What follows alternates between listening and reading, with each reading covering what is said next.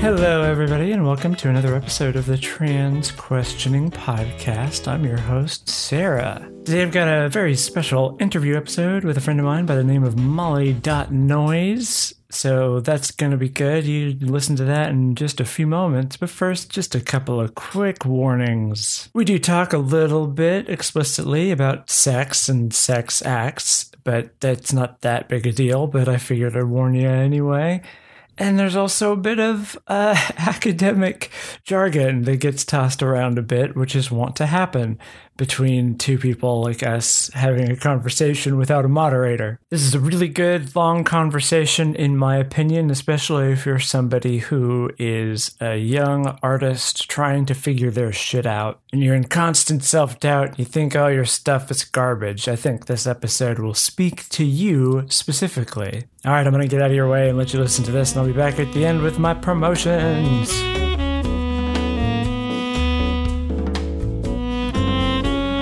All right, so I am here with musician and internet person Molly.Noise. Hello. Hello, Sarah. Hi. I'm not sure why I said your name with a question mark, but there it is. That's not in the official title, but it's I guess it's in my brain. I don't know. I don't know. There's a dot in my name. Having a question mark implied at the end wouldn't be too strange, would it? No, I think that's it. Is that your name just sort of implies all sorts of punctuation? Yeah, it's written Molly.Noise, but it's pronounced Molly.Noise. 15 semicolons and Harrow bang. Yeah, exactly. Oh boy. Gosh, dang it. Heck. God. Heck. Yeah, so just to get right into that, This is our second attempt at recording this podcast. The first time that we did this, we may have gone for a sprightly 3 hours and change. Oh my god, how did we do such a thing? I don't know. How could we have so much to talk about for 3 whole hours? Sounds fake. I think we made that up. I think we're doing this for the first time. We're just saying that to imply there was a greater context to this. What an Alex Jones level conspiracy. Oh, did someone say Alex Jones? Tears off my shirt. No. Oh, it's so sad what happened to Bill Hicks. That is the only Alex Jones conspiracy theory I care for is that one. If you don't know what I'm talking about, Google it, folks. It's a fucking wild ride. No, I like that a lot. Yeah, so my hesitation at oh boy, you corrected me in the last episode, and this is something that I've been noticing quite a bit, is that I use just the phrase oh boy as a sort of third person indirect interrogative.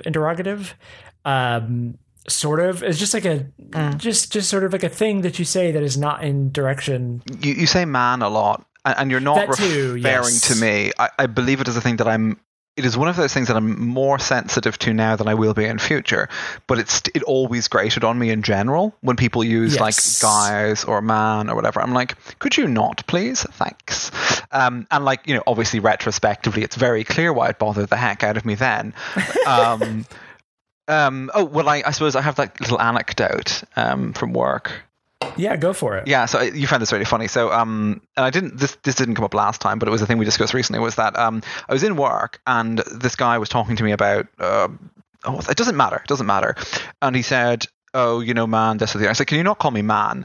And his first step was, "Oh, I didn't mean, you know, like to situate you as male. I meant just man in general." And then he stopped. He said, "Well, actually." And he called himself. I didn't say anything. I wasn't even giving him a death stare, as I want to do. He kind of went, "Oh no, I suppose it makes sense. You wouldn't want to be just generally called man."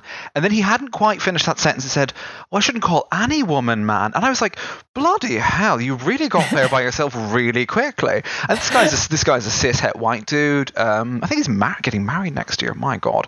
Anyway, he's younger than me. Very foolish move, in my opinion. Don't. But what I was going to say was that like he kind of like kept tripping over himself to improve the conclusion, and he got to just don't use gendered terms towards people in general who mightn't enjoy them being applied to them. And that was kind of nice, because it was interesting that in his interacting with me as a trans woman, he was kind of like, "Oh yeah, no woman wants to be called man or guy." Like that's just a thing he logically got to himself. So I like that. So I understand that it's not. I on one hand, there's a back and forth. On one hand, I understand people don't necessarily mean to situate people as man, because they often say it to cis women as well and stuff. But it's still annoying, and it's still it's grating. And I especially find this you find this in lots of books where instead of saying them, they, or the reader, the writer, the cook, it'll always say he, and you're like, could you fucking not, please? The individual, the degendered they, or whatever, whatever, what's the term I'm looking for here? Using they to specify a singular subject without specifying gender is historically been around for 3 centuries? Just do that. Yeah. Just do that. Presume a non-gendered being or an ambiguously gendered being unless asked to specify, Yeah. Yeah. So that's why it's not something like you're not a monster for doing it. I just think it's particularly grating to me now at the moment. That's all. No, sure, and I'm glad that you pointed out to me that first time, because it's one of those things that it's just a tick of language that you just take for granted. It's kind of like this. It's the same way that people say like, "Oh, dude," "Oh, heck," that sort of thing. Where people will claim that "dude" is a gender-free moniker for somebody, and it's like, well, explicitly, no, it isn't. Mm-hmm. But it's also like it's harmless. It's just that you haven't really considered the implications there, and I guess for cis women, maybe it's not that much of an issue. I can see it. Oh, my sister hates that. She's in a semi-managerial position, but she has snapped at people being really silly with language and said that you may not really get it, but to some people it's the kind of classical rejoinder, I think this is from Twitter, is, well, how many dudes have you fucked then? If it's such a general, gender neutral term. And most cishet guys do not like the idea of being asked because they immediately understand that that's not what it means. But no, I think, I won't say my sister's name, but she's in this kind of managerial-ish position, and she's kind of said to people, be aware of what she works with the public. I won't go into the sector, but it's kind of sensitive. So she's kind of said to people, could you please be careful what kind of language you use around people? It does matter. It does affect people, And it's interesting because you could get people saying, oh, why are you so sensitive about language? I'm like, well, think about it for 30 seconds. It's like, I don't know. Yeah. Why do you think I'm so sensitive about language? It's like,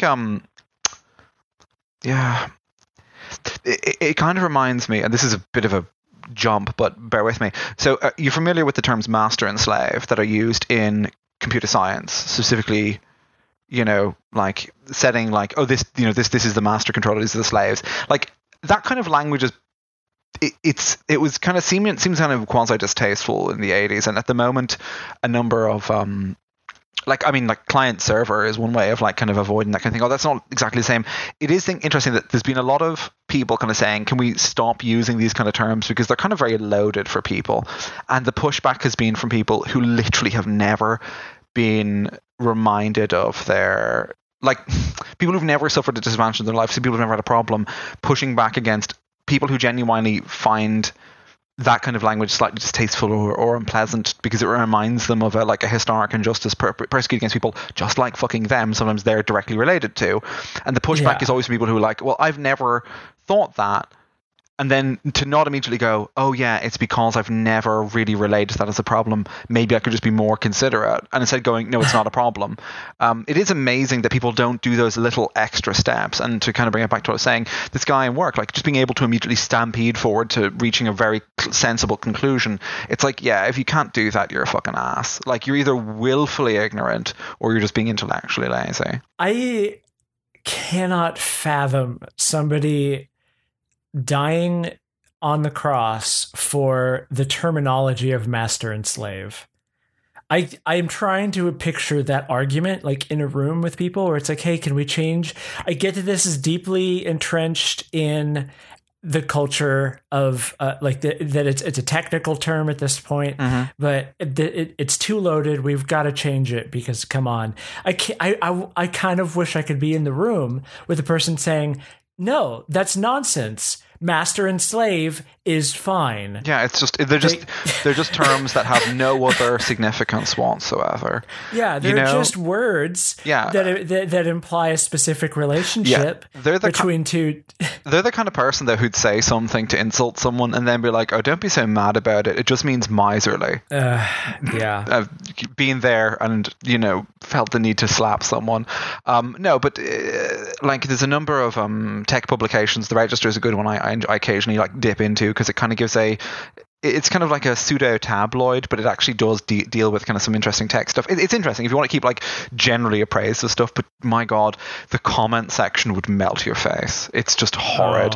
But it's what I mean. The whole thing, Masterminds, I think, is what's quite funny for me is that the same people kind of defending all manner of like, you know, kind of like deeply offensive speech. That kind of conversation has been going on so long that, you know, this conversation goes back to when people would have said, "Oh, this is just political correctness," you know, like this is just PC gone mad. And now they all call everyone snowflakes or whatever. And it's like, you've been so old for so long, you know. You've been like, it's like, you know, I want to die on this hill of being inconsiderate to people because I've nothing else in my life that gives me joy. And it's like, fine, I don't know, like gardening. Anything, there's nothing in life that would give you joy. You know, I don't think it's hard to adjust your methods of speech to like okay. So this is the one I think is kind of interesting, that like a number of people have kind of recently, we can kind of like discuss it kind of more in depth, but like the thing that kind of gets me is a number of people have kind of recently pushed back against certain terms, like, you know, that's insane, that's like idea come up with some kind of stuff, and you're like, it kind of stigmatizes mental health and stuff. And my initial reaction for about a femtosecond was anyway, sorry, my initial reaction was, that's dumb, how dare you police what I say. And then I'm like, you know what, actually there's kind of a point to that, that, you know, these terms do have other meanings and you can probably substitute others out. And I find it irksome that I'm being forced to change, but that's kind of just what happens with life. Things change over time. And it is that whole thing of like, well, I didn't mean anything by it. I'm like, yeah, but, you know, you're not the only person who uses the language. So generally speaking, if you're in a group of people and a group of people kind of turn to you and go, wow, please don't say that, the correct response is not, well, I didn't mean anything by it. It's like, oh, okay, I see your point. I'll carry on. You know, is it so big to change yourself? Is it so difficult? You know, I mean, there is baked in this presumption that, like, you know, if you always act as though like, you know, everyone else is wrong, it's like, but you're not, you know, you're capable of being wrong and growing and changing as a person. And even if the terms seemed innocent and were used kind of like in a non-negative fashion, like a long while ago, I mean, God, even my own childhood, people would say something's gay, in it, like, to mean it was bad. And like, I think everyone understands why that's not a good thing, you know, but yet, I don't know. What I mean to say is that, like, I've accepted that I need to change certain patterns of speech, and I'm trying, and I think that's all I can promise. And I will apologize when I've messed it up. And speaking of someone with this, you know, psychiatric disorder, it is amazing that people would be like, oh, that's like derisive to people with, you know, these kind of issues. And it would be very easy for me to say, well, I actually have a mental illness, and I don't think that. But that would be like I'd be like, yeah, well, you know, you're still bloody wrong. Like, you know, you don't get to. It's like, what about free speech? I'm like, you know, you're not being told you can't say these things. You're being told that some people find it inconsiderate when you say them. Maybe don't. Yeah, no one's saying that you're going to go to jail if you say, wow, this is insane. They're saying people are going to think you're a dick. Yeah. And not want to spend time with you. Yeah, you're not wrong. You're just an asshole. Yeah. Yeah, exactly. The that particular vein of the sort of changing awareness of implications of language. Yeah, it's been that one's been tough for me too, because I have realized that those terms jump in a lot. Stuff like, you know, oh, this is, even just like, oh, this is mad, in like, you know, Mad Hatter sort of way. But I refer to things as insane quite often. Yeah. And so trying to, there are a bunch of other words I can't quite think of right now. But actually, the one I will say, and forgive me, I'm about to use a racial slur, but I wasn't aware it was one until about a year ago, and most people who live in my country don't realize it kind of is. Eskimo apparently is... yes. You know, maybe racial slur is too far, but what I mean to say is it's a term, it's an exo, what the hell is it when a group have been named by someone outside them? I think you use this.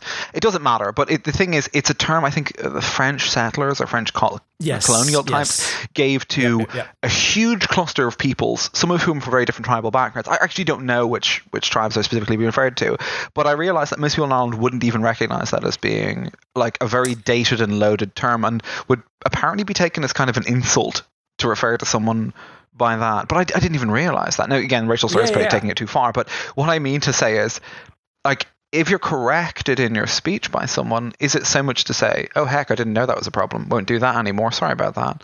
Like, that's a isn't that just being an adult? Yeah, that's just yeah.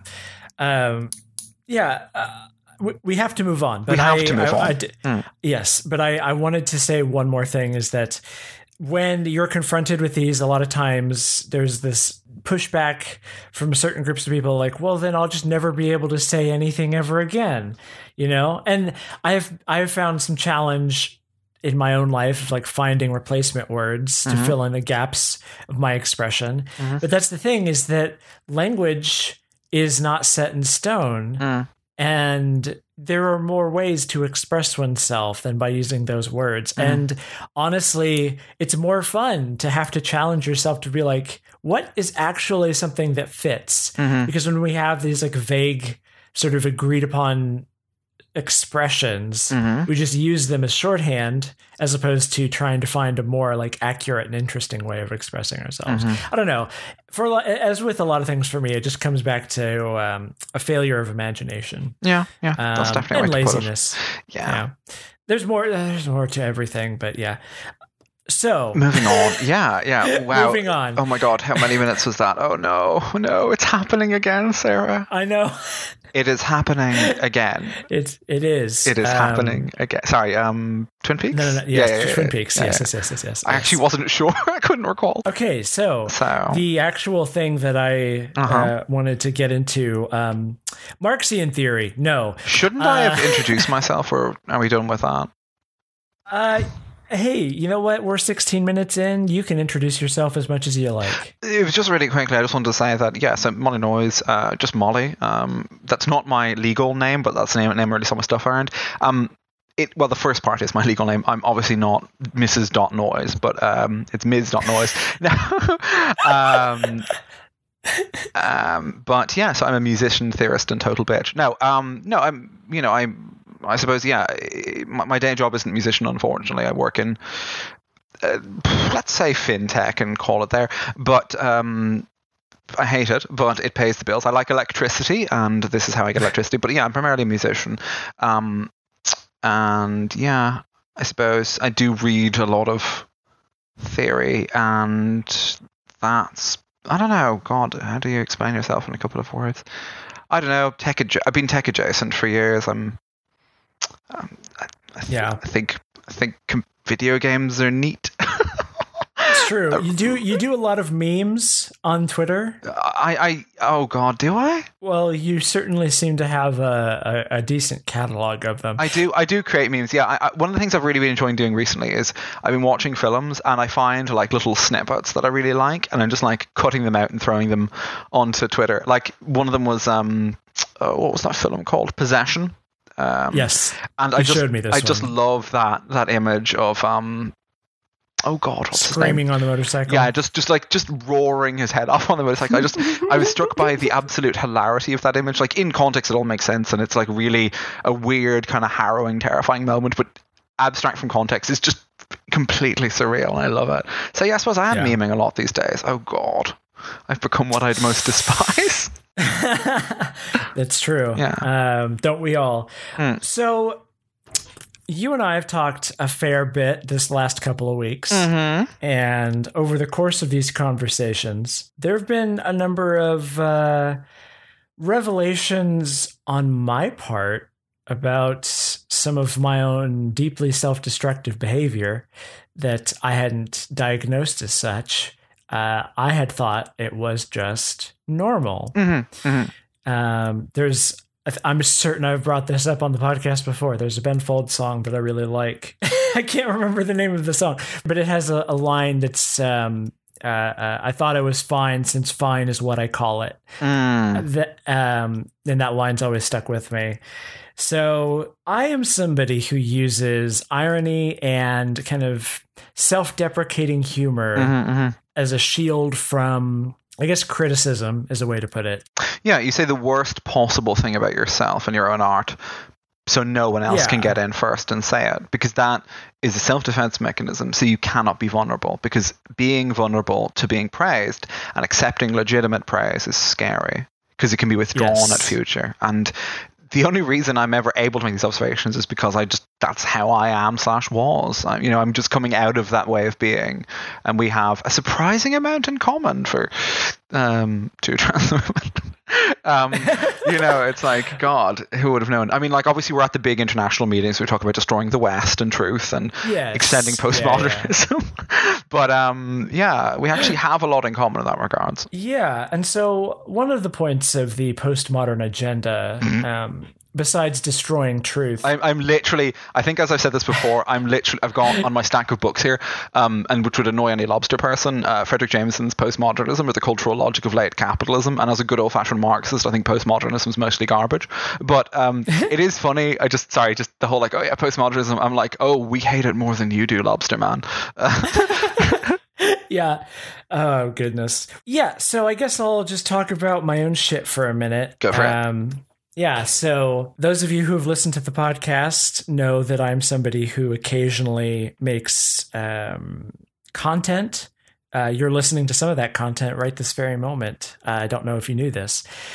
It's something that I've always known that I wanted to be like a writer or a filmmaker or some kind of creative person. I knew I didn't want to be like a person behind a desk sort of punching buttons at the behest of, I don't know, Agent Smith from The Matrix. He's not the boss in that, but in this fanfic he is. So, Jesus. So, oh my God! I just realized. You know, there's like tentacled robots in The Matrix. Yes. No, let's not continue that thought. You were saying. Oh, okay. Okay. Let's not. So, there's definitely fan there's too out much. there. Oh, 100%. But anyway, yeah. So, my desire to sort of make things in this way is sort of the only thing that has kept me alive, I'm pretty sure, because I as a person have always sort of based my interests and my likes around the people around me to fit in, to try to be likable. And for whatever reason, my desire to create, like watching movies and writing stories, or at least like immersing myself in the stories that I was making, that never really fell prey to this sort of like social chameleon skin shedding, where I would have friends who said, oh, this band is lame. And I had been secretly listening to that band. And I'm like, well, I guess I can't listen to them anymore. Or feel like I've always been somebody who's really sensitive to cultural pressure. Mm-hmm. So if anybody just in a group that I am around starts saying, this movie's bad or this movie's great, I'm sort of inclined to fall along the same lines, unless I already have a strong opinion. As a result, now, 2 and some plus decades, almost 3 decades of this horrible societal shaping, I've found myself looking across the history of my life and comparing it to the lives of a lot of people around me and realizing that I have like 1,000,001 hobbies that I started and then abandoned because I felt some sort of two sorts of pressures. One of them is like either an explicit or implicit judgment on the behalf of somebody somewhere for some reason that thing is bad and it makes me a bad person for wanting to like it. And I just want everybody to like me. And the other pressure being, I was not perfect at it immediately and I need my shit to be perfect. Therefore, there's no point in even trying. I'm wondering if you can relate to any of what I've just said. I mean, massively so. Jesus Christ! There's a number of things. So, when we, I think, I don't know if this is universal to transform. I don't know. This is a thing that maybe it just happens to a certain number of people. But like, the idea that I would have stopped liking a thing, even though I actually did like a thing, because I felt someone else's criticism of it so withering that I could no longer admit or say to someone I liked it, definitely a thing I've experienced. I haven't so much let my hobbies drift away as I often did things in secret, and like, so some certain dirty things I did in secret for years were making electronic music, for example. Scandalous. I know. And the first album I released, actually double check the dates here, I think would have been, oh my God, when was it released?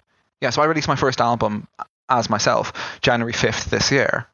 There's an interesting. I actually wouldn't mind if I. So this is a kind of if you're even remotely inclined, you probably could have figured this out yourself. But the album is called Black Noise Machine, which sounds like really like I don't know, edgy or cool or whatever. But there's actually a very simple meaning to that. So you're familiar with white noise, right? Yes. And pink noise and all that. So these are colored noises, and they have a certain spectra and all that. Fine, grand. What is black noise? Black noise is silence. So a machine that produces black noise. Imagine someone turning a crank on a machine and it's producing no noise. Well, it's broken. It's no longer functioning correctly. But more precisely, for a very long period of time, I had been working furiously. So imagine you're turning a handle and all these gears are moving furiously, but no sound is coming out. And I'd been working for years and years and years on music, and I'd never released anything because it was never good enough. And the way to overcome this was, after speaking to a psychologist, and I started getting back. See, I'd put all this stuff up on SoundCloud, and then I'd delete it out of shame because I'd be like, oh God, no one's listening to it. It's garbage. It's bad. But putting my works in progress up on SoundCloud as a way of allowing myself to be vulnerable to criticism. And it also was really good because I could say, well, these are works in progress. And then January 5th, I released the album. I said, right, I'm going to keep working on these things over and over again until they're destroyed. And I'm never going to release them. Because I'd done that with a huge back catalogue of work I'd never released. So just putting it out there was very much an exercise in saying, right, whatever criticism comes my way, or whatever attention or lack thereof, it's fine. I will just deal with that. And that was a huge move. That was a huge shift for me. But the album title is literally a reference to the idea, and it's also called. It's literally numbered 01 because it's the first thing I've created that I don't feel ashamed for. I'm proud of it, including its imperfections and its failings. Like I go back and listen to some of the production, I'm like, that could have been better here. I could have EQ'd that better. I'm like, but it's fine because ultimately this like desire to just like perfect something before you release it is dangerous. It's destructive because all it means is you'll work on it forever. You're going to keep going back to it. You're going to be I'm not making this comparison because I don't like the association of being either a racist, a linguist, or a Brit. But J.R.R. Tolkien, no, I'm kidding. I have plenty. I have many British friends and relatives. Oh God, J.R.R. Tolkien kept going back and revising. Is it dwarfish or dwarvish? And it's like, no one cares. Calm the fuck down, go work on other things. That's not why anybody reads Lord of the Rings. Exactly. So the thing is, the stuff, I think I said this to a number of musicians, look, you and I will notice, the particular reverb delay, whatever, on this particular thing, but like most people are not going to spot that. They're looking at the whole thing, and do they like the whole thing or not? That was that feeling of like never being able to take pride in your work or abandoning stuff you worked on or anything. I definitely get that. I had a lot of interests when I was a teenager, and I found that people in my friend group would deride them or would stop, doing them, and I would just stop as well because I kind of felt, I don't want to, the idea that there's some sort of natural progress rather than just some people fall into it then fall out of things, and the idea of like getting annoyed at yourself not being good at stuff, definitely, it meant I'd often get frustrated and stuff. Actually, that was sometimes though being forced into a thing that you don't have a choice of not being good at, like makeup, is definitely a thing that keeps you doing it. And it's always just practice. God, it's always just practice. No, yeah, it's always practice. Being bad at something is the first step towards being kind of good at something. Yeah, but I remember feeling kind of wounded, and then like realizing retrospectively how silly that is when I'd be like I think it was someone just joked, like anime as a mistake or something. I was like, I really like anime. Don't say that. That's mean. And then I was like, they're just joking around. And I was like, why am I so vulnerable to that? And I think it's because I never really gave myself the opportunity to be kind of like vulnerable to that stuff. Or I was never really willing to say to someone, I might respect your opinions on stuff, but I think you're full of shit in this regard. So I think you're wrong here. And I was talking to someone recently, and we were talking about how a number of people lost their fucking minds when Roger Ebert said video games weren't art.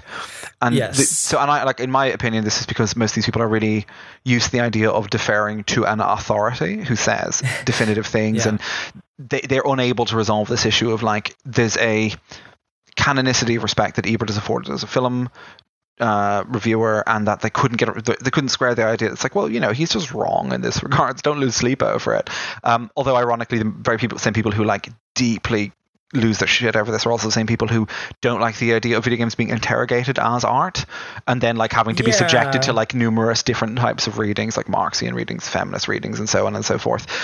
So there's a kind of irony in that, but I think it is that thing of like just being unable to take criticism. is a sign of kind of, I think, emotional or intellectual, a lack of development in certain areas. And it's not a moral failing because you can grow from it. But I think trying to understand where it comes from is tricky because it doesn't come from the same place from everyone. Obviously, I'm not saying you and I are equivalent to the man babies losing their shit over, I don't know, more black people in comics or something. You can't change the race of someone. I'm like, you can though. I'm like, just count it. It's fine. So it's fine. Yeah, just shh. Just like calmly patting someone on the head. It's like, it's fine. It's really okay. You don't need to lose your shit over this. Yeah. Sorry. It's no. Tangents upon tangents. That's how it always is. Mm-hmm. That's life. Life is just a tangent. There's a sense that one does not feel entitled to their own interests Absolutely. or hobbies. And this is something, it all sort of comes together. So getting back to the irony and the self-deprecation, even on my Patreon now, if you go and look at the front page of it, there's probably, I can't remember the exact wording anymore, but there's a lot of like, well, why the heck would I watch this stupid thing? Yeah. And I joke a lot about like, it's a video on the internet, who cares? Like, listen to my dumb words. And there's an expectation of, I guess, humbleness from creators. Nobody likes when somebody is like just really full of themselves and like, look at my art. My art is the best. Yeah. But the thing is that we swing too far in the other direction from that, where we're demanding from people implicitly or explicitly that they hate themselves. Like self-destruction is a requisite for any sort of like public success. Otherwise you're a bastard. Yeah. We can't accept the idea that someone could have confidence in their own work, or at least that's the perception. The thing for me that I've started trying to realize is like, there's obviously a middle ground. Like, I don't want to jump in now and say I make the best videos and podcasts on the internet, which is a pointless thing that is improvable, because the supposition that underlines either of those sentiments is fundamentally flawed. Well, you certainly don't make the best podcast about German history. That's true. Exactly. Yeah. But is it the best podcast of all? But what does that mean? Like, it's the same thing as now I'm doing the tangents. It's the same thing as when somebody's like, these are the best films of all time. And it's always the same, like 6 movies. Yeah. And you're like, yeah, but I prefer a lot of other movies. Like, well, these are the most important ones. Well, what the fuck does that mean anyway? Yeah. So what I've realized though is that, I think it's kind of silly making videos on the internet, doing this podcast, and like, who cares what I think? I'm just some asshole. Like, who cares about my opinion on movies? I'm just somebody who has spent years in film school studying films and reading about films and writing about films, and who has spent several years working in the Oklahoma film industry, and who has put hundreds of hours into writing and editing all of these videos. So you're just some random person doing this shit. I'm just some asshole who's just getting in front of a camera and throwing shit together. And it's like, no, I put a lot of work into this, and I'm not just some person. I do have some level of expertise that's informing my perspective. I'm coming from a place of like experience. I'm not. And it's like trying to reach a point of honesty where I can accept that and like embrace it and be like, you know what?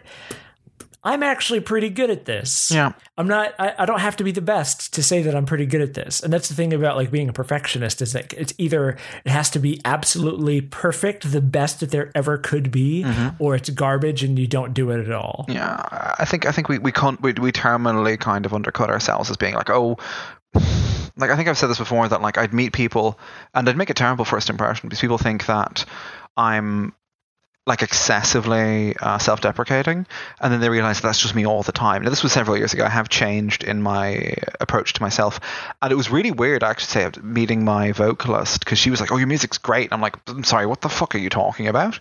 Now, I say my vocalist, we're hopefully going to be working together. Things are difficult because of time. I think I mentioned this before, but like, it's very odd meeting someone who doesn't take you as just some asshole who's somehow managed to trick people into liking the music online.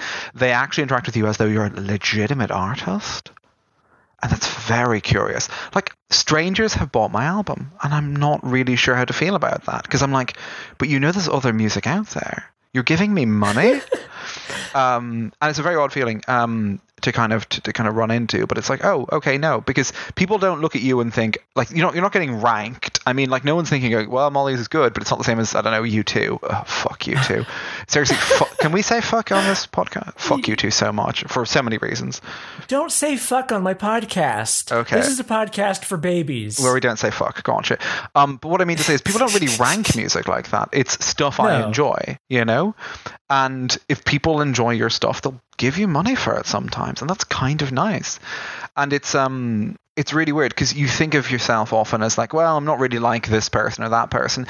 And while it's true that people might compare you to certain other, I'm not going to say who I'm comparing you to mentally, because I think that would be mean, but people might compare you to other people who work in a similar field. They don't regard you as being garbage by comparison.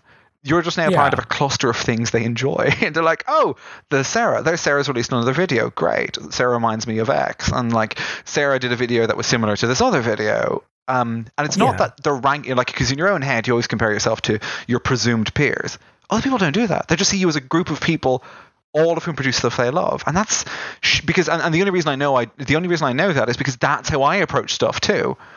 You know, like I was listening to, I was thinking about this recently, like, I kind of, this happened to me a few years ago. I started listening to a lot more musicians from Bandcamp. I am on Bandcamp, by the way. That's, actually, hang on, let me just plug this. mollynoise.bandcamp.com, and I've got 2 albums up there, and there'll be a 3rd soon. But I was listening to a lot of musicians on Bandcamp, and like Blank Mass recently, and Lorne, and Trist, TRST, and these other kind of people recently. I've kind of started buying their stuff, and I really like them. And I was thinking to myself, God, I wonder how big they are, or like how many, fans they have, or like where they're kind of situated. And I think, things are obviously complicated, that like obviously stadium rock is over and electronic musicians are in a much more precarious situation. Obviously the music industry's changed and all this kind of stuff. But I don't think of them as big. Like, I don't care if they have like 30 fans, who I'm one of. Oh shit, actually a perfect example, Rook, also Rook and Nomi, also Black Dresses. Like, I don't give a shit that they may only have like 200 listeners a month ago, or like 10,000 fans. It doesn't really matter. I like their music. The fact that they might have loads of the people who like them or not doesn't really matter. And then I was like, oh crap, that's how people think of me as well when I produce stuff. Shit, that's really terrifying. That I live, like, I mean, part of me is scared, because I know obviously in your case you live in people's favorites and subscriptions on YouTube, but like my music lives on some people's hard drives. True. And someone had said to me a while ago that whenever they were feeling really like existentially sad, like, I mean, like, sorry, not to get really dark, but like super depressive, they put on my album One. I was like, I'm sorry, what?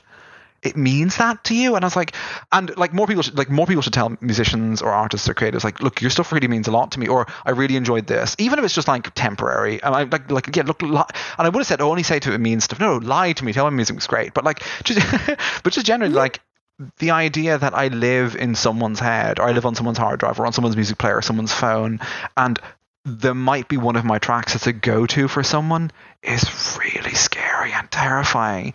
And I think it's really odd when you realize that you exist as part of a fabric of someone else's world in a very specific way, Yeah. Like, they don't get to see, like, the totality of me is complicated and there's all these things to be understood. But like, the only way a lot of people will interact with me, ideally, if I get more and more popular over time, fingers crossed and all that, is that people will see this little corner of me, and it's only the art, the music that I produce, and all that like deep insecurities and self-loathing and stuff. Well, maybe it comes across in the music, Do people say, oh, these hi-hats were definitely arranged by someone who has deep self-loathing? I don't know. But I do. Yeah. Oh wow. Was it musical psychoanalysis? There's a super specialized field. But like, it's interesting to think of yourself as just, you are part of the fabric of someone else's life.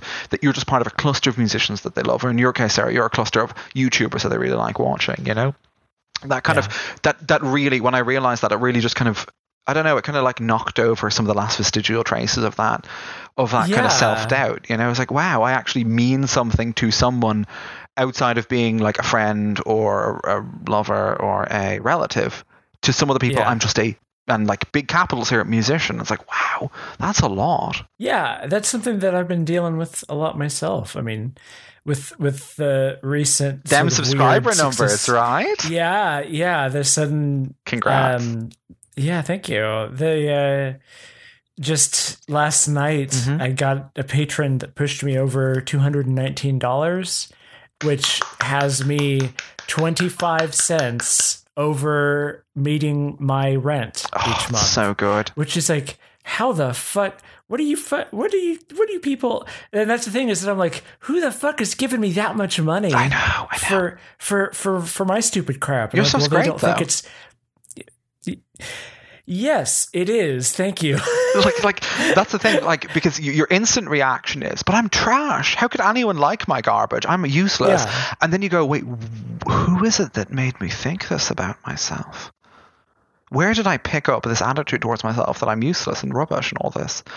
How have I been so filled with self-loathing and self-doubt?" And it is our socialization. Yeah. Yeah. I was going to say that, like, I think we discussed this previously, when we did our like 3-hour marathon, which I'm glad no one gets to hear because we went all over the place.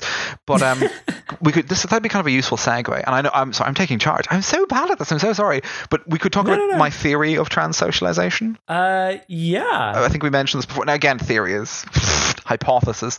It kind of leans into Berger and it leans into Lacan a bit, because obviously I have to like validate my own ideas by referencing mostly dead white men.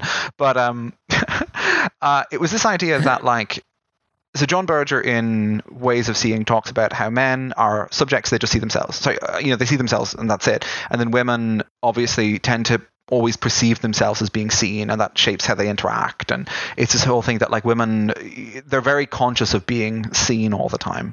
And that one of the things I thought was really interesting is that so Natalie Wynn, who you've done a interesting kind of YouTube piece on, talked about how she suddenly felt that shift from being the observer to being the observed.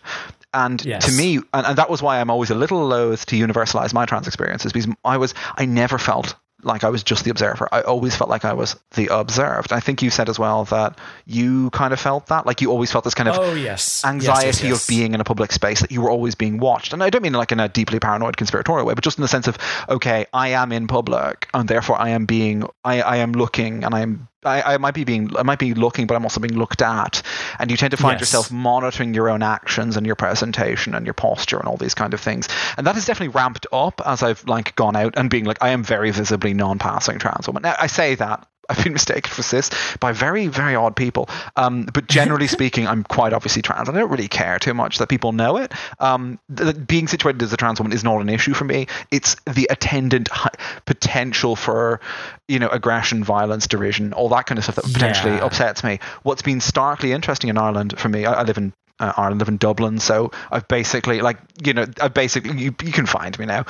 Please don't find me and murder me. I like being alive, and I like to get to music. But anyway, moving on. The thing is, I've mostly not been met with any of that. Mostly it's just an anxiety. Because in the online space especially, the few voices that are deeply and horribly transphobic amplify themselves. And it's often good to remember that while the online is an extension of the offline, certain voices are very good at amplifying themselves unnaturally. In the same way 4chan is able to load itself into, oh god, I shouldn't have mentioned them. But certain kind of groups are very good at amplifying certain like open polls to, so like Hitler is all of a sudden fucking man of the year or some stupid shit like that. Because it's funny, apparently. It's funny in the most juvenile way. Anyway, I won't go on. Bodie McBoatface. Oh, well, no, that is actually quite good. No, okay. Anyway. So the thing about transsocialization is that Berger talks about the ways of seeing. I was like, that's interesting that I've always seen myself as a subject. And the other thing I noticed was like, does that mean that I always internalized myself as female because I always acted that way? And I did notice that like when I started like admitting to myself as trans, and then actually started presenting female in the world and all that kind of stuff, like not a lot of my attitude towards myself changed. I just kind of relaxed this kind of performance of masculinity. But anyway, what I was thinking about though was, and this, I recently was reading an analysis of, because I was interested in reading analysis of Mulholland Drive. And there was two separate authors who had written a Lacanian psychoanalysis of this. And I've heard of Lacan before, and I've tried to pick him up and read, and I can't. It's too dense. But I really like this thing. And I then found someone mentioned the mirror stage development, and I was like, this is curious. And I looked it up, and I'm not going to bore people. The Lacanians can scream at me when they hear this, but basically, you see, a child sees themselves in the mirror and they begin to understand that that's me. And taking Berger and taking Lacan and putting this together, it's like, okay, so we see other people in the world and we understand that that's someone like me or that's someone unlike me. And I realized that in interacting with media and in viewing media, I always saw a woman and said, oh, that's me. But I didn't realize that till very recently. And like, obviously I've talked about like watching Terminator 2 and only recently, like, I think it was the beginning of my transits going, holy shit, Sarah Connor. Sarah Connor's the person I always identified with this. That's who I situated myself as in this narrative. You know what I mean? Like, if I centered someone, and I actually would, I would have thought for years that I was thinking, oh, well, Sarah Connor is actually the central character in the Terminator films. I don't think that's a particularly controversial point of view, but that's who I always centered my view on in those films. That's the person I'm watching and I'm linking to mentally. And I actually think in Terminator you're supposed to link with John Connor, and I don't. He was just another character in the thing for me. And that's the thing I've noticed a lot about my viewing of media has been that if I was to center my view upon a character, it's often a woman, and that may have influenced like that, you know, the way the final girl is usually the quintessential character in horror. That may have been why I ended up consuming a lot of horror. That's why I really like Alien and Aliens, and you know what I mean? Like when I start sifting through all the media I enjoy, I'm like, there's a lot of woman-centric media here. That's very interesting. So anyway, the thing about transsocialization, the thing about the mirror stage, the thing about John Burgess' way of seeing is that, like, I think when I was looking out into the world, I always looked at women and saw myself in them, but I never really quite realized that. And one of the things that meant was that when I was watching dramas or other things, I picked up on a lot of things that the way women are supposed to socialize themselves is Burgess' thing about like always seeing themselves being seen. And that's the thing I kind of filled into myself with. Now again, I'm loath to over universalize this because I'm sure there's trans women who don't feel that. Maybe there's trans women who go out in public and not feel the feeling of being seen by an other, or don't feel like they're always watching themselves. But that's certainly something I experienced. Anyway, so that's my like work in progress, like pseudo-Lacanian, not fully developed theory of kind of transsocialization. Anyway, I certainly, my experience lines up with a lot of that. I know today even still, I'm deeply aware of the position that I hold in any given conversation, and just aware of myself whenever I'm walking around, and very specifically aware that people are probably looking at me and thinking bad things about me, that sort of thing. It's terrible. It's awful. You just have to not occupy your mind with it because it's just too exhausting. It is, yeah. And there are some days I can, some days I can't. Some days it just like knocks me on my ass. But I think one thing that comes with that a little bit is this feeling of like, maybe you're so aware of yourself in the world that you feel like any surplus presence of yourself is an imposition. So I always apologize for basically anything. Anytime I send, up until you like basically chastised me for it, anytime I'd send you a message or say anything remotely personal about myself, I'd be like, sorry, I know this is dumb, I'm sorry. And you would stop and be like, who are you apologizing to? And this always stops me in my tracks because I realize I have no fucking clue. Yeah. Again, like not to universalize stuff, but like I noticed that when I would write emails in work to people outside my department, I'd be often like, oh, look, sorry to bother you. Oh, look, or I hope I'm not disturbing you, or like, please get back to me in your own time. It's not urgent, even if it kind of was. And I realized that simultaneously, one, I was always apologizing where I really didn't need to. And secondly, a lot of the women I work with write emails in a similar fashion, and it's like you're apologizing for simply existing because you don't have a right to exist, or a right to take up space, or a right to take up someone else's time. And that even goes, and like, there's a degree of politeness that goes into like bothering a stranger or like approaching someone you don't really very well know. Sure. But we even extend that to talk to people we like and care about. And in my experience, I've lost contact with friends because I've often said, oh, I don't want to bother them. And now I'm like, you dumb bitch. They're your friends for a reason. And it's almost like thinking, oh, well, they're not like you would almost go to your way to like construct elegant lies as to why they actually pretend to like you, even though like if you go through them for a second, it makes no sense. It's like, oh, well, they're only friends with, in my case, my ex. And then I'm like, no, they still talk to me after that. Oh, well, they only like me because I can do stuff for them, or I'm a good cook or something. Like, I don't know. I'm pretty sure people don't just associate with people because they occasionally cook food for them or something, And then we get right into it. It's like, no, they're your friends because they like you. And accepting that is kind of scary because it means taking on a bit of ego. It means accepting some people actually like you as a person, which is paradoxically scary. So yeah, it was a thing. And again, like I'm only able to ever really point out like these weird behaviors on yourself when I know I've done them. But it's like, wait, who the fuck am I apologizing for and to? Because I certainly am always interested to hear from you. I'm always interested in talking to you. So whenever you'd be like, oh, I'm sorry to bother you, I'm like, why? Or even like you're messaging me when I'm asleep. You're not waking me up.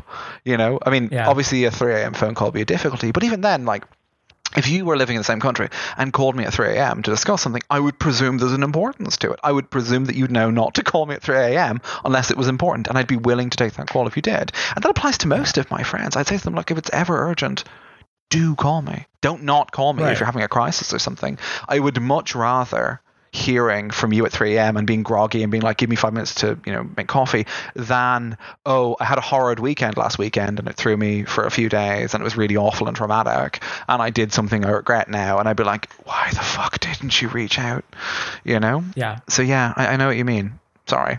No. Don't apologize. We were literally just talking about that. It's fucking pernicious. It's everywhere.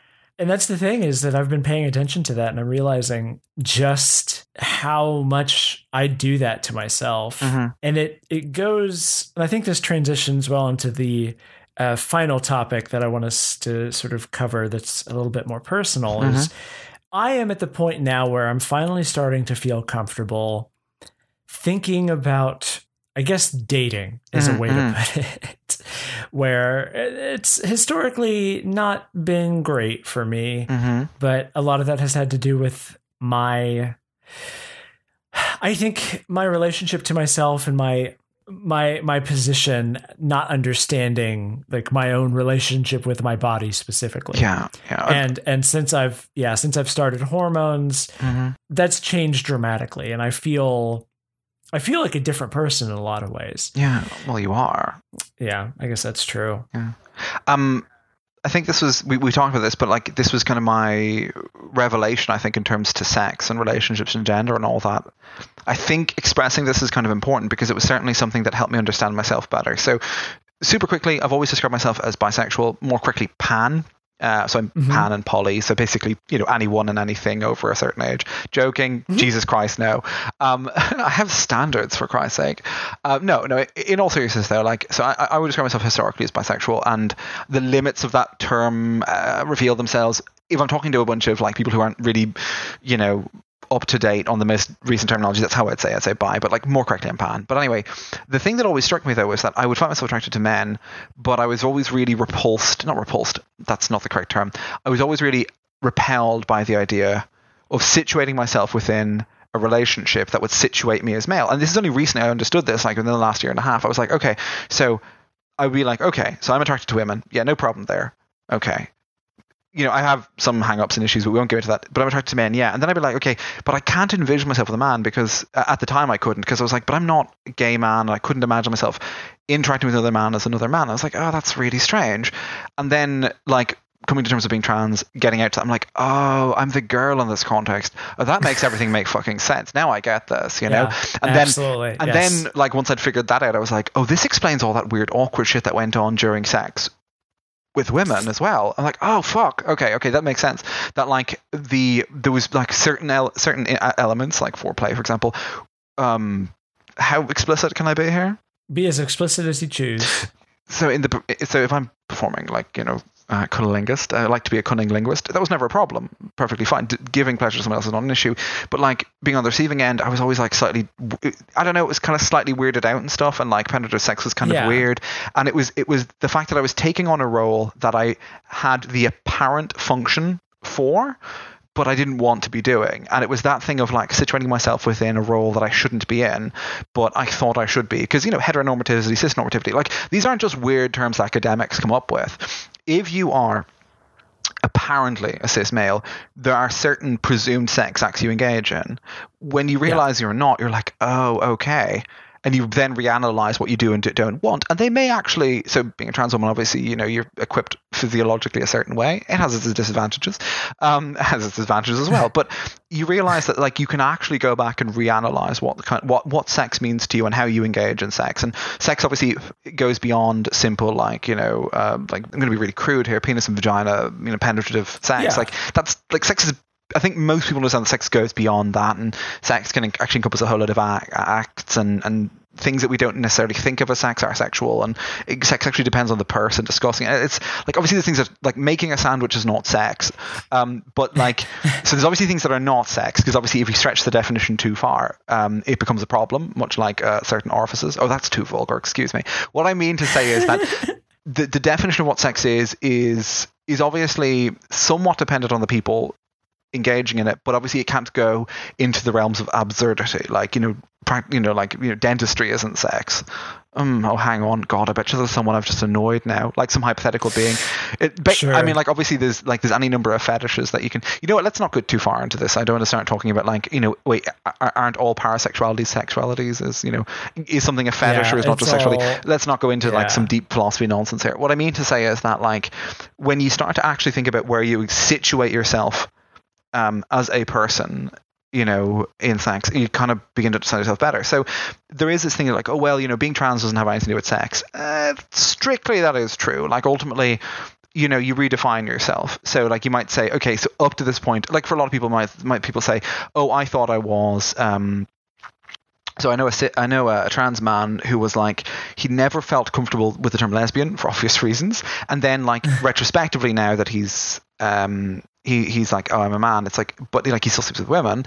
He's like, oh, okay, that's, okay, that makes things make sense to him in his head, like that he had this weird discomfort about situating himself as a gay woman for obvious fucking reasons, but he still was attracted to women. He still is attracted to women, but now he is in a context of being seen as heterosexual. And he said what was interesting, what really caused him to kind of snap for this, well, not snap, but what kind of caused this moment in his mind was he'd be talking to people, and he'd be talking with his first girlfriend, and to them that was just completely heterosexual and normal, because they wouldn't necessarily know he passes quite well.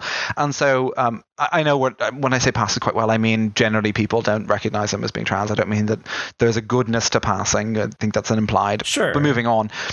So for me, it's interesting that, like, when you situate yourself as a certain gender, that means that you think of yourself differently in certain relationships, as do other people. So what was interesting for me was I finally was able to kind of accept and correctly accept and correctly deal with my attraction to men by understanding I'm a trans woman, if that makes sense. Now, that sounds slightly dangerous, because most people will be saying, oh, are you saying you transitioned to be okay with yourself because of deeply internalized homophobia? And I'd say that is actually a thing that had occurred to me, and would you believe that was the thing that probably stopped me transitioning for longer than longer than it should have, because I was like, oh, like, that had occurred to me. That was a thing that I definitely had thought of, and I had to get rid of that to finally accept it. But, like, my attraction to women hasn't changed at all.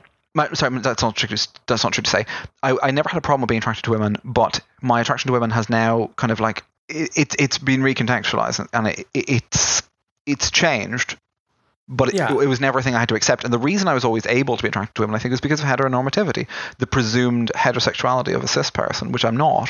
Mm-hmm. So so sex and relationships and all that. I think, but what I was going to say was that, like, most of my early relationships, so I was in a long-standing relationship which more or less worked, except for in the purely, like, physical romantic sphere, which is sad. But anyway, it's over now, but it's not just because I transitioned, but that's definitely part of it. But I would say a lot of my relationships were kind of fucking doomed from the start, because the person, I didn't realize who I was dating. Not that they didn't know who they were dating, but I didn't know who I was dating them, and that's a problem, because of my interactions with them. And oh my God, I've definitely been in a relationship where I've been told, well, you're basically one of the girls, which I thought was really funny now in retrospect. So yeah, I think attendant to that is my refusal, even now to an extent, to accept any kind of compliments or a big issue going into relationships, of course, is I have a hard time imagining myself as someone that people could be attracted to.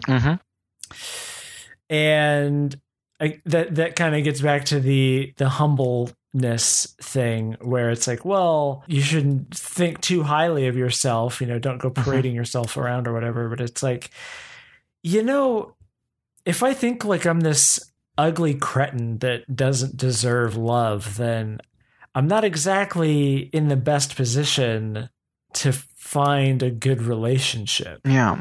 And I think there's certainly a tendency in my mind to be like, if I just found the right person who could fix me. Oh dear. And there's always like the asterisk there and like, but they're just as broken as I am, so I help fix them, and it's a mutual thing. Which is not. It's still just as bad. It's just it's fucked up. I don't know.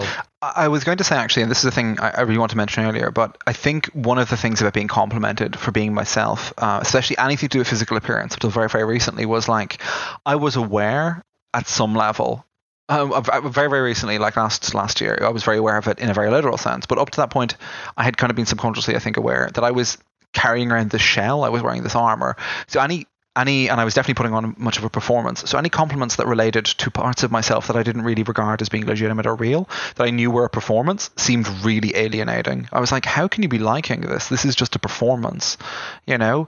And so I think there was this distance from myself, you know, that I related to my being in the world as this not me. And so it made it very hard to own anything that I did, and stepping away. Like, I mean, like, you know, gender is a performance. The person who you are is a performance, but there's more accurate performances of who you are. There's more genuine performances. There's the script you chose to perform, and then there's the script you're performing because you're afraid people will kill you otherwise.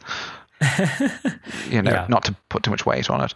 I think as well, though, that I mean, like, I don't think there's anything wrong with wanting to find someone who understands you and can improve you. And I mean, not to like slide oddly into complementarianism or anything, but like, you can definitely find people who will make you a better person, in the sense that they're, I don't know, they're not damaged in exactly the same way as you. Yeah, I mean, it's certainly not. Yeah, it's certainly not like. I mean, I would want somebody who makes me a better person. You don't want to end up with somebody who, like, you're both finished people, and it's like, all right, cool, we're just this. We're the American couple. Oh, God. Like, you want... Yeah, no, it's disgusting. It's terrible. I hate it. That's actually something that's coming up in my Anya's Ghost video. Sweet. But I think the thing is that I shouldn't generalize. I tend to imagine relationships in this very idealized way, which it's idealized to be the most grim shit ever, where it's like two depressed, like damn near suicidal people who just sort of find each other. I've written this short story a million times. I was going to say, this just sounds like this just sounds like, you know, like French Marxian existentialist kind of stuff. Like, you know, like they met in Paris, both wanted to die, but they wanted to exhaust the limits of understanding first or something. And it ends, I don't know, it ends with them both like holding hands, jumping off a bridge, and the last line is wait. And we don't know who spoke it. And it's like, you know, a 300-page novel, which like, you know, 1 million people have never read but claim to in order to sound sophisticated. Sure, of course. And there was like once a production of it back in the 20s that was made in black and whiteness. You know what I mean? Like I can imagine this as a film. Yes, yeah. That's always been my attitude towards it. And it's like, there's nothing wrong with the idea of wanting complexity in a relationship. And I am somebody who's been through a lot of shit. In any potential relationship I wind up in, there's going to be a lot of baggage that I will inevitably be unpacking throughout. And I think at no point in anybody's life should they be under the expectation of not having complications. And a good relationship is a volatile one. You know, arguments are not necessarily terrible as long as they're coming. I would say, I wouldn't say volatile or arguments are necessarily desirable or good. I would say, though, that the ability to disagree, and the ability to actually resolve disagreements. Yeah, that's more what I mean. Yeah, I presumed, but I just want to say that like volatility is a thing that would scare me the fuck out of a relationship. Yeah, but I guess volatility implies a lot more chaos than I'm meaning. By volatile, I'm more thinking of like, you know, dynamism or something. Yeah. I think that's more accurate. The more that I try to justify the use of that word, the more I realize, like, nope, there's no context in which that's a good way to think of a relationship. Maybe that's some Freudian shit on my part. I don't know. It's fine. I don't mean to correct you. I am literally asking and clarifying because I want to make sure I'm not misunderstanding. And also, we can disagree. You know, like you can say, no, I want relationship, like, you know, again, like some sort of French novel where we throw vases at each other and accuse each other of being like bourgeois, reactionaries or something. Yeah, there's a musical. There's a musical called The Pirate with Judy Garland and Gene Kelly. He cons her into liking her basically by impersonating this famous figure, and this is a classic musical setup where it's like, oh, she's going to be in love anyway, like, oh, it was the good person that you were on the inside that mattered. But like 15 or like 30 minutes in, when she realizes that he was lying, she goes fucking nuts. Nice. And just like storms around the room and throws every single thing in the room at him. I love it already. And it's the funniest scene in any movie because it just goes on forever, and it's just Judy Garland screaming and throwing vases and like bookshelves. People just describe the Citizen Kane scene where he destroys his bedroom as like one of the best room destroying scenes ever, but The Pirate has my money. Anyway, yeah, no, that's not what I'm... That's certainly not what I'm after. Yeah, the point being that I think it's the hardest thing in the world to embrace that you have talent, you have some kind of skill, you have an intuition that's worth following, that there are things about you as a person that other people might like, that like your friends aren't just tolerating you. Yeah. I was going to say, I think we all very much drank deep of the well of kind of, and Stairs and Marxian, but I think we all very deeply kind of drank deep of the well of kind of like neoliberal kind of like hyper-individualism, where we have this kind of like inherent paradox. On one hand, we kind of say, we're marketed to this idea of like, you're all these like you're all fabulous individuals, you all should express yourselves, uniquely and all this kind of stuff. But the dark side of that is what they're really saying is buy the commodities that say who you really are as an individual. And in recognizing that that's what really is being said, we kind of see that what we're really being sold isn't individuality. We're being sold a number of pre-built individualities, like you can choose from any one of these 3 different types of individual expression, and that's it, and we kind of then end up in this kind of negative space of all the edgy boys who like Fight Club, which is a fantastic book and film, but mostly liked people who are garbage. You're not some fabulous snowflake. You're the same decaying organic matter as everything else, and it is that thing of like, I think we kind of feel this thing of like, crap, I'm just some fucking disposable cog, we've internalized the sense that like we're not actually very unique or special. We're basically just garbage. We're all basically interchangeable. And I mean, especially anyone who's entered the job market knows you're very replaceable. If you don't work to optimum efficiency for this period of time, for this number of days per year, you'll just be gotten rid of because you can be replaced with any number of people. Now, that's not strictly true. As one employer I won't mention discovered, you can very quickly burn through, in a capital of a country, all number of people who are actually capable of doing the job, and then you no longer can recruit people because A, people have told everyone else who's capable of doing the job, never work for these people, they're horrid scum, and B, the potential pool of people who can do the job is actually finite. On a short enough scale of time. Anyway, I think we kind of internalize that kind of like contradictory stance. I'm a complicated individual. There's no one else like me. I exist. I will only exist once in all time, and therefore, I should value myself. And then underneath that, I'm just the same asshole as everyone else. Like even you were saying earlier, like, oh, I'm just some asshole. Like, well, no, you're one very specific asshole, darling. Like if you want to get like particular about it.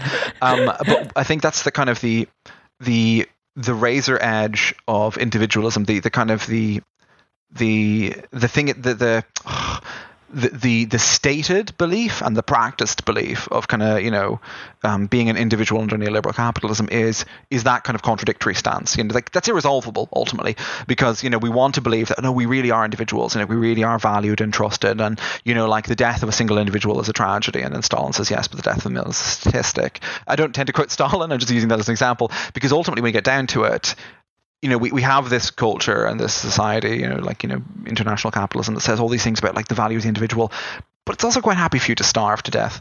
It's quite happy for your electricity to be cut off, and you to be assessed as capable of working just after having a stroke and be basically die because you tried to get a bus in sub-zero temperatures. It's happy to do really horrible things to individuals, and then you go, crap, the individual isn't actually valued, but we have to simultaneously believe the thing that we know underneath all isn't actually believed. So I think that causes a problem within us. That causes like a deep anxiety, which is irresolvable, because when you because the actual worst, what's worse than not knowing that is knowing that. Because once you know that, you go, oh crap, the stated belief of our culture is untrue. IBM can take part in a trans pride or a queer or a gay pride march or LGBTQAA plus march in, say, Dublin, for example, but they were very happy to build the machines of surveillance for the American surveillance state, which is currently reverting people's gender markers on their passports. They'll be very happy to build the accounting machines for the camps, we know, because they did it before. Because ultimately there's a conflict in international capital between the supposed valuation of the person and the actual material reality of, well, next quarter we want to make more money than last quarter. So there's a bunch of contracts for a number of surveillance states we're going to pick up. Are they murdering and torturing gay people? Yeah, so what? Does that apparent contradiction cause any consternation at high levels of IBM? No, because profit is what's being pursued. And when you realize that, that's scary, because that means the world's unjust, and that's actually kind of terrifying. Sorry, anyway, that got very dark. But what I mean to say is that we all kind of carry this contradiction around with us till we realize it, and it's actually scarier when realized and understood than when it's kind of just subtext.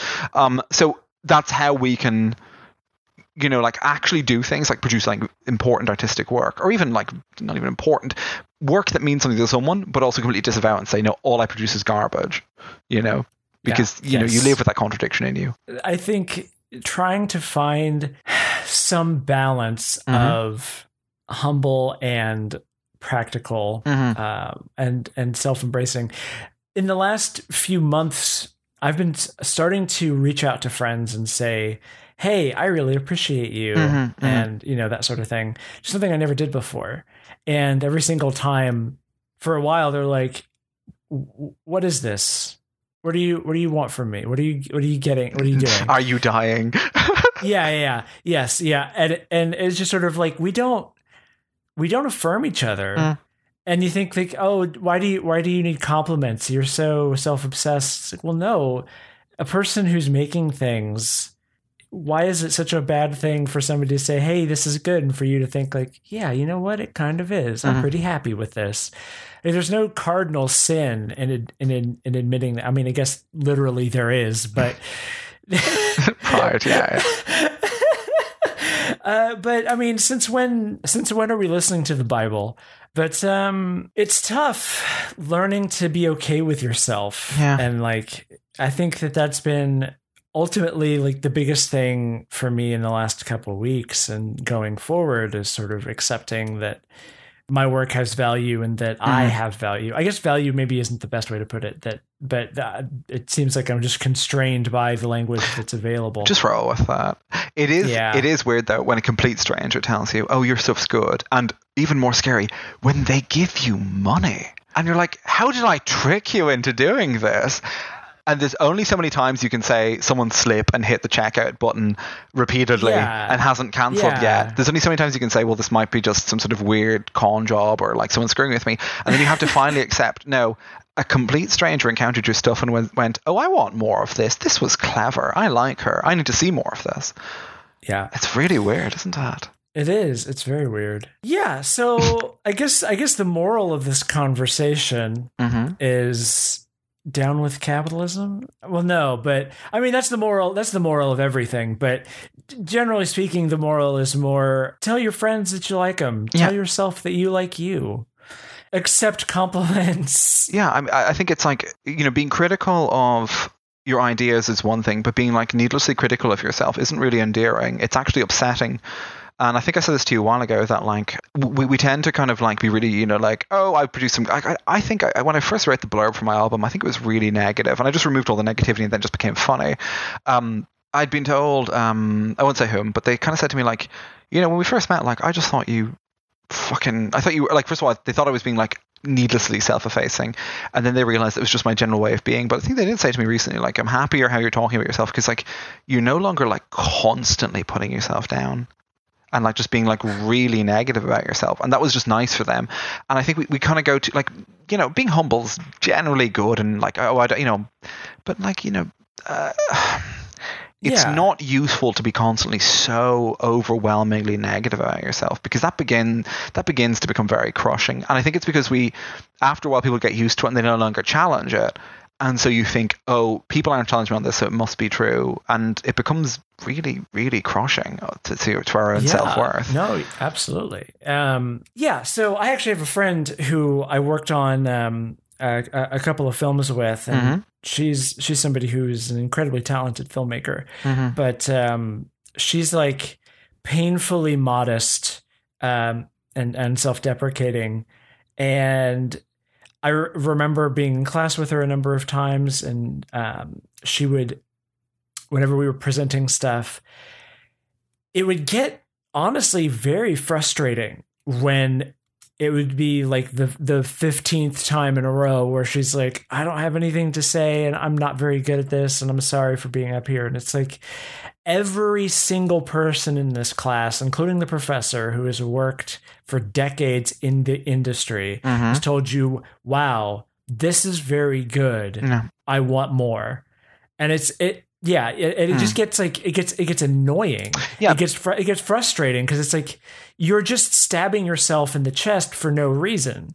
Like, it's almost like you want to feel this way. Well, it is also that at a certain point people can get really annoyed at you, because they think you're being like, they think that they think it's a kind of false humility rather than like a deeply internalized self-loathing and self-criticism that has gone like, it is like, though, you have like this internal critic, and like it's good to have them. And I've started to actually have a genuine one now that I've kind of recovered from having one that was overactive, and it says things like, we could probably dial back the EQ on this a bit, or let's lower the volume on everything and play around with the, it says, like it's very credible things like, you know what, that pattern of hi-hats doesn't work. Instead of saying you're shit, this is garbage, you're not actually a musician, you've wasted your life, and like it goes on, and then it starts talking about how I wasted my life, and I made a mistake, and I should have transitioned earlier, and you're ugly, and it starts off with the hi-hats are crap, and it moves into everything, and your haircut's bad and all this, and your friends don't actually like you. But the thing is, now it just says things like, yeah, those hi-hats need work, and I go, yeah, you're probably right. And the thing is that if you have an overly developed self-criticism, you will stand up even when people have said to you over and over again, your stuff's good, but you don't believe them, because any compliment of your stuff is lying. It's people just being nice to you. Everyone's just being nice to you needlessly. And, obviously if you examine that too much, you'll realize it's garbage, but it has to be true, because if you actually accepted that people are actually being nice to you, it makes you vulnerable. And it means that maybe you're actually good. Maybe you can actually take some pride in your own work. And then that siren goes off in your head. Taking any pride in yourself is bad. Pride is evil. It's monstrous.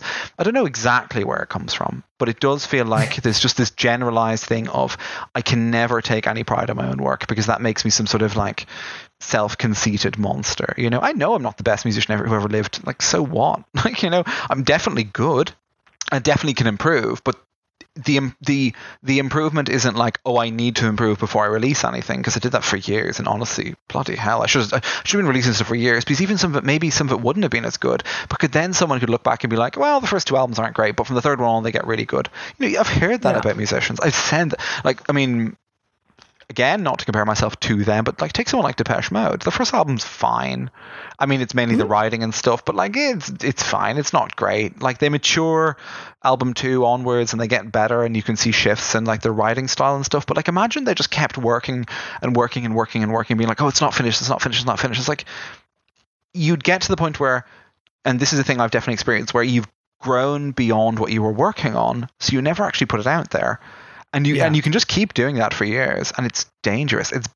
It's better, I think, to maybe risk some of your early stuff being not perfect than to never actually release anything and just keep refining your process, because you'll end up even shifting tastes over time, and you'll no longer want to produce stuff in a certain mode or a certain style. And at that point, you have this corpus of work that's never actually been released to the public, and now you're never going to release it to the public because you no longer care for it. Yes. Yeah, I think you said, I think with your writing, this has been a thing you've experienced, or am I wrong in this case? Oh no! I mean, that's definitely with my writing. It's true with my videos too, with kind of everything. The podcast manages to slip by because in my brain it's like it's a pretty informal thing. Although I'm still fairly perfectionist with it. I put a lot more time into editing these than I probably should. But no, I mean, the video that I'm working on right now about Anya's ghost, I should have released it several weeks ago, but there are just like tiny little details that I get obsessive over, and I always take too long. And with my fiction writing specifically, I tend to obsess over a story and plan it out and plot it out. And, I write the first chapter and I think, well, this could be better. There are ideas that I want to be here that aren't there. So let me just rewrite this. And I just rewrite the first chapter over and over and over and over and over again. It's so self-destructive, isn't it? Yeah. And you never get anywhere. Yeah. And then, it's tough. I haven't really written anything in years. I'm planning once the new year starts and I graduate to finally start work on this. Yeah, no, I'll be fantasy novel. I'll be doing this novella I mentioned to you in November, and my idea is to just write it. It's not going to be finished in November, but the first full rough of it will be done, and then just edit it and probably try and get it released by January, and just be like, right, cool, it's done now. Because I like the core idea, I like some of the core stuff in it, but I have been hemming and hawing and dithering far too long on it and developing the ideas, and I'm full to the brim of stuff that needs to go into it. Like I've loaded up conceptually on what needs to go into it. I just need to get it written and finished, and then I can step away from it. And maybe in a few years I'll be like, oh, don't read it, it's garbage. But at least it'll be finished, for God's sakes. Because something is better than nothing. Absolutely. I know, again, not comparing myself to, but you can take someone like Kafka who died with all these kind of loose notes and scripts and things unfinished, and you would hope that someone would go through your things and scavenge up the good stuff and throw it up and into a publisher and they'd publish it. But it's worse. Someone's just going to buy your computer and wipe the drive zero, and that's it. Lost in time, tears in the rain, etc. Except it could have been, I don't think that I'm going to produce something that will stand the test of a century, but I definitely could produce something that I think has something to say about the now that might be relevant to enough people that it matters. And even if the audience is exactly one person, I don't care. I know that sounds really fake, that's the thing people say, but what they really mean is I want fame, luxury, riches, and so on. I mean, ideally, I want some Hollywood mogul to license it and to make a complete butchery of it, but still pay me a lot of money after we'd stuck in development hell for 10 years with me not to care. That'd be great. I don't care, if Coca-Cola are listening, I'll take their money to put my music on one of their ads, but I refuse the right to disparage them publicly, and give the money to union organizers in the South America, whatever.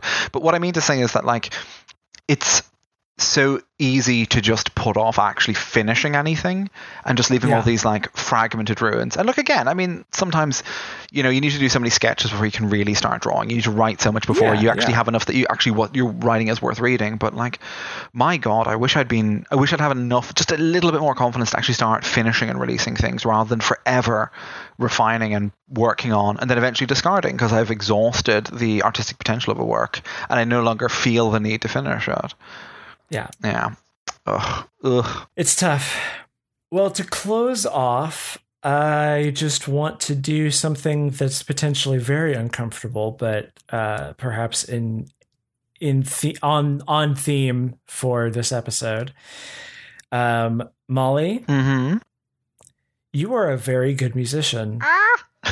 And I really enjoy your work. It captures a very specific mood. I've actually been listening to more of your SoundCloud lately, and you actually do have a pretty wide range of things. I think you don't give yourself enough credit for that. And you're really good at what you do. Jesus, and thanks. You deserve to be successful. I really like your videos, and I've been going through them.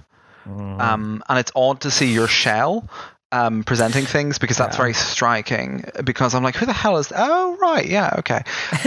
But I do like a lot of the stuff. I do like a lot of your stuff, and it's definitely interesting to see how rapidly you've kind of gotten better and better at producing videos. There is a really marked shift in wow, you really refined editing, or you got so much better so quickly, and it's really, really impressive. And I really like your videos, Sarah. Well, thank you. Thank you. Oh God, we're doing a love-in. How delightful. It's the most radical thing that could possibly happen in today's world. Yeah, it's 2018. Like, cynicism and ironic distance are out. Be nice to your friends. Exactly. Well, Molly, where can people find you on this wonderful internet of ours? Okay, so on Twitter, I am Impure Noise, or I am Pure Noise. That's IMPURENOISE. And my Bandcamp is just mollynoise.bandcamp.com. I think I have I have an Instagram somewhere. I'm sure you can find me easily. And I have Facebook. No one can find. Don't add me on Facebook. You're not getting added on Facebook. But yeah, follow me on Twitter, where I rant about various things. But I also have a SoundCloud. It's linked on my Twitter. My SoundCloud's linked on my Twitter because I haven't paid for it and I really should. But if you want to see my works in progress and my soundtracky pieces, they're definitely there. But mostly I'll put up, this track version 13 and version 1 through 5 are radically different. Version 13 is what's the difference? I'm like, oh, do you not hear? I've added a 3% wet phase to the hi-hats. You can barely hear it. It's in the mix, but I noticed, or it's there's this bass has been tweaked slightly, I've EQ'd this, that, the other. So I don't know. But yeah, definitely I've got one album and one EP. So first album's Black Noise Machine. Second thing I worked on is a thing called Triptych, which is mostly I say noise music. It's built from samples. Just go find me. I'm on Bandcamp. Go listen to it. If you like it, buy it and pay for it, so I will have electricity to keep working on these things. That'd be rad. Support the artist that you like. Yeah, and it's fine because I will then take that dollar or euro or ruble or whatever it is, and I will then hand it to another artist, and the dollars will just keep circulating. And that's how the economics work, folks. Or I might buy a pizza with it, and they'll go to some horrible international consortium. But seriously, if you like my music, please pay me because I like getting paid, and it's validating. Yes. It is. Well, Molly, thank you so much for this wonderful little conversation of ours. We aimed for an hour and we only went an hour and 40. I'd say we did well. It's progress. We have to our last record. Hi, my name is Molly Noise, and tonight I'm speed running the Trans-Questioning podcast. Okay, that's probably enough there. Anyway, Sarah, thank you for having me on, and I may return in future under a different guise. I'll wear a fake mustache or something. No one will be able to see it. No one will recognize you. Yeah, exactly.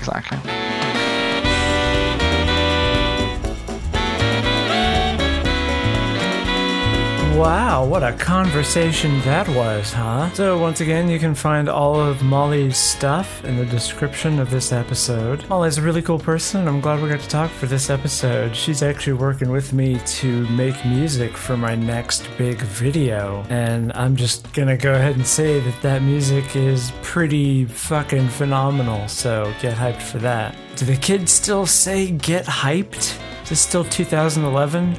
Ugh. Anyway, you can find links to all of her stuff in the description. As for me, if you have any questions, thoughts, comments, etc., you can send me an email at transquestioningpodcast@gmail.com, or you can send me an anonymous question over at curiouscat.me/HMSNoFun. If you like my work and want to support me doing it, head on over to patreon.com/LTAS, and for as little as $1 a month, you can enable me making these weird decisions that I'm making with my life. These valuable, important decisions that I am making because they are right for me, and I am a good artist.